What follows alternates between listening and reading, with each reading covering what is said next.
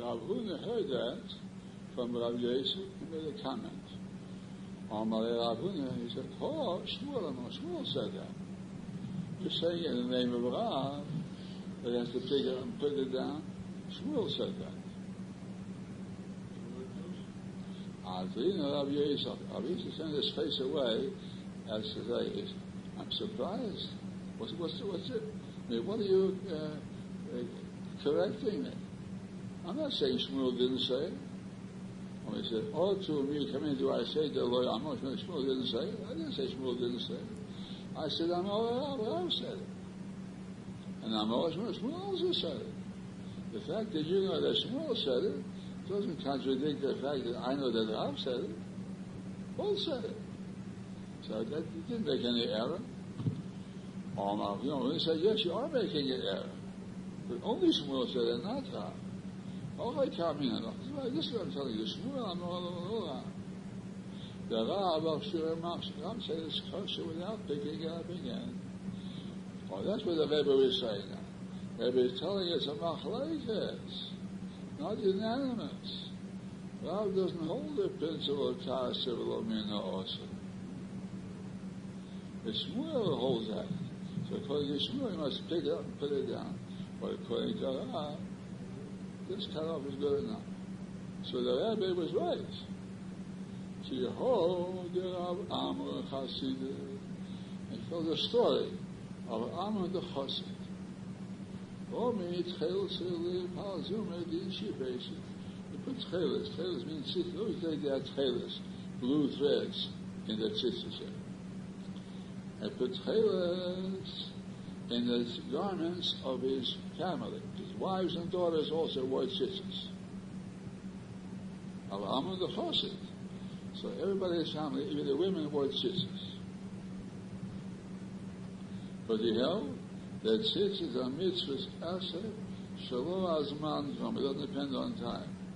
He holds that tzitzis is even for nighttime garments also. Now we hold, it says over Isha, so you see it, only daytime garments. Nighttime garments, bedclothes, they're potter from tzitzis. So let's say you wrap yourself with a blanket like a tallis. Don't need any tzitzis. Oh, there's a four-cornered garment. It's a nighttime garment. But he held that nighttime garments are chayav in tzitzis. She said, mitzvahs ashi shelo asbal women. Women are chayav. So he made tzitzis for the women in his house. So long, he put in the tzitzis, he hung in the tzitzis, one long thread in each corner, and he folded it 4 times after putting it in. He folded it 4 times, and he knotted it. And he didn't cut the edges with the threads. Then he asked him, he forgot. Then he asked the Shaila, what should I do now? I put in the long thread in each case, and I made it doubled it 4 times. I made it 6. What can I do now? Also, it came the comment of Rav Chia Barash and asked him a question. Rav Chia Barash said, no problem. I'll just cut loose the ends, shave it. So Rav holds, don't have to take out the thread and put it in again. That one thread that you cut loose. Even you cut it loose after you knotted it, it's kosher. Alma we see, as Rav holds, she kosher to Yasiyosan. The cutting them loose, that's called the osul hem tzitzis. Don't have to be kosher at the time you're putting it in.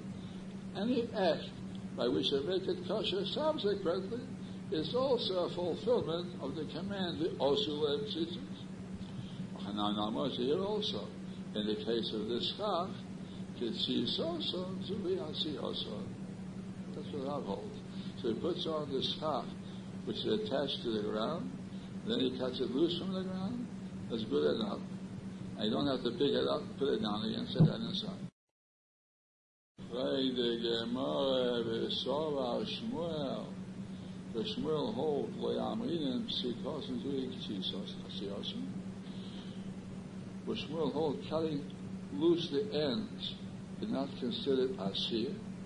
You'll have to take it out and put it in the hole once more. For Tani Shmuel, in the Baraisa Mishum Rebbe he told the snake Tani without talis. Suppose he took a long thread and he put it into two corners of the talis. And he folded it each time 4 times. So he had enough to fold it 4 times to each corner. And he made, that's all. So first you put down the thread, a long thread, a tzitzis thread, went through this hole and this end of the talis and the other end of the talis, through both holes.